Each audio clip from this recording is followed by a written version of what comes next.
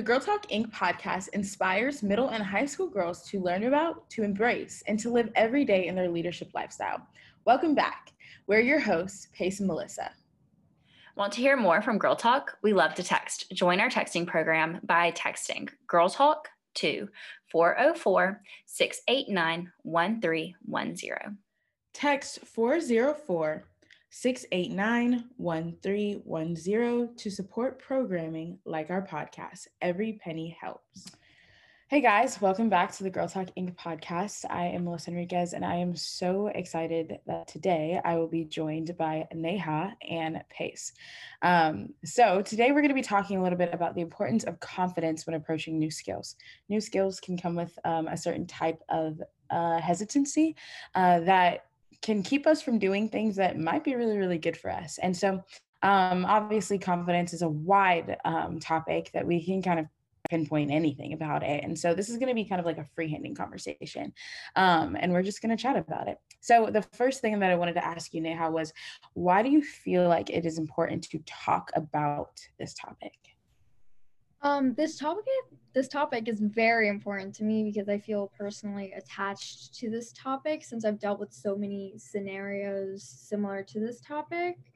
I would say that my first kind of realization of how important this topic is when I was reading the book Lean In by Sheryl Sandberg. It's a very good book if you want to check it out. But the book kind of talked about how important confidence is and how much women lack confidence in the work field, and not just in the work field, also young women like me who lack confidence, and that lack of confidence can lead to not wanting to learn skills and just being scared of learning certain things.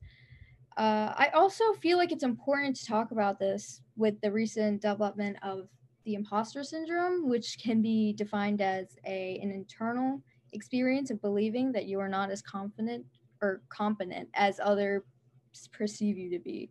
And this syndrome seems to be very popular amongst women. And I think that spreading awareness about this issue and about this topic can really help people's perspectives be changed and also help people who are going through this. Absolutely agree. I have dealt with imposter syndrome most of my life where, I decided to do online school when I was in high school, and I was like, am I going to be able to do this? Like, are the teachers going to be helpful? Like, am I going to be able to do this? And oh my gosh, the teachers were amazing, and they were able to carry me through and show me that I am capable of doing the thing I didn't think I was capable of. And so I was wondering, have you ever had a moment where you felt this imposter syndrome? Yeah, I feel like for me, I'm a big coder, so I really like technology and like coding, like HTML and Java and stuff like that. And in ninth grade, when I was introduced to coding and I had to take my first computer science class, I was so nervous because, I mean, I've only seen computer science as like super complicated, like this whole like hacker situation that they'll show in movies and stuff like that. So when like being asked to do it in a class, I was like super nervous. I kind of went in with like a mindset where I was like, I can't do this. Like, I'm obviously gonna quit because it's like way too complicated. And another thing that didn't help was like kind of like I was the only girl just because computer science isn't very popular. But I was like really in my head about computer science, and I actually had to take a break because I was like so lost, and I was like, I don't even think I can do this as like a career or like as a long-term thing. And I had to take a break. But one of the things that really encouraged me during that time was I went to a Girl Talk Summit. Not to like, I know this is like a plug, but I went to a leadership summit that Girl Talk was holding. And a lot of the women that came and spoke were talking about their struggle with confidence and how they got over it. And that really like pushed me to kind of like give it another shot. And now I'm like super happy that I did because like it's one of my favorite things to do now. I'm really, really, really glad that the leadership summits have been so helpful to you. That's really our goal in creating them and cultivating a space in which that girls can walk away feeling more confident than they did before. And I think that it kind of brings me to a different aspect of confidence is kind of just like confiding in people. One, I was told by a mentor at one point that if I say the thing that is I'm afraid of out loud, it becomes less scary, and then people can either affirm or deny the thing that I'm scared of. And it's really powerful to say those things out loud. And so I think that one way in which that we can combat imposter syndrome and really build our confidence in approaching new skills is by saying the thing out loud. Because once we say it out loud, it becomes a lot less daunting. I think that we can feel intimidated by it. Like if we say it, then it's real, but it was already real because it took over our minds. And I think that is such an important tool that I wish that I was told earlier. It's just like to say the thing in which that I'm afraid of.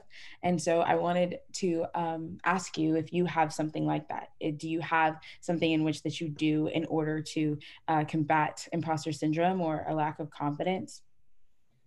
I know right now a lot of like affirmations have been very popular, and I use affirmations sometimes to really like try to encourage myself to be able to do a new skill. I think like writing down something, being like, I am capable of doing this and this, or it's just like kind of helps to just get out of your head, because that's like the main like block when it comes to why people can't approach a new skill or why people give up, is because they get into their head. For example, like over quarantine, I wanted to learn guitar and I took lessons, but like I just felt like it wasn't like working, because I was like, I'm not good at this. Like I literally, when I play guitar, it sounds like someone died. So I was like, it's not gonna happen. I can't do it, because it was just so hard. And things like that take such a long time to learn are so difficult for me, because I'll always end up quitting. But I wish that maybe I will pick it up again. But when I do, I wish I could just be like, this is gonna take time, and the acknowledgement of how much time it's gonna take can really help with like you know that internal block. Because when you're like me and you're like, oh, okay, I'm gonna learn a skill, but it's gonna take like 2 days, because you want it to be like over that whole learning process, you just want to be good at it.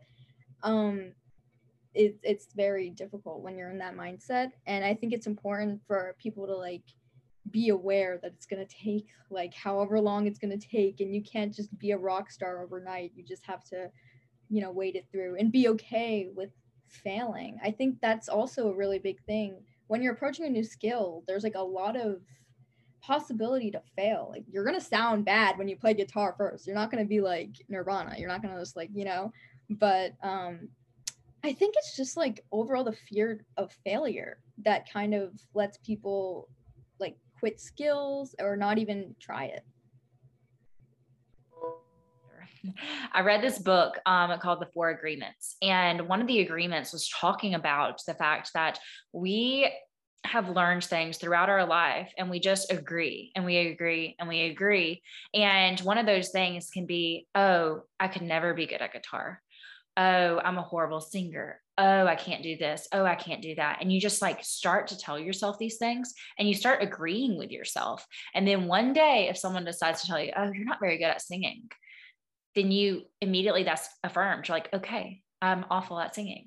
And then you start to just agree with these things. But in the four agreements, it was talking about how you can unlearn those things. You can say, no, I am a good singer. Like I can practice singing, or I can practice guitar. I can practice these things and I can become better and better. And so it's how and what we tell ourselves, because we will agree to whatever we say to ourselves. And also we have to be careful on what we hear other people say to us.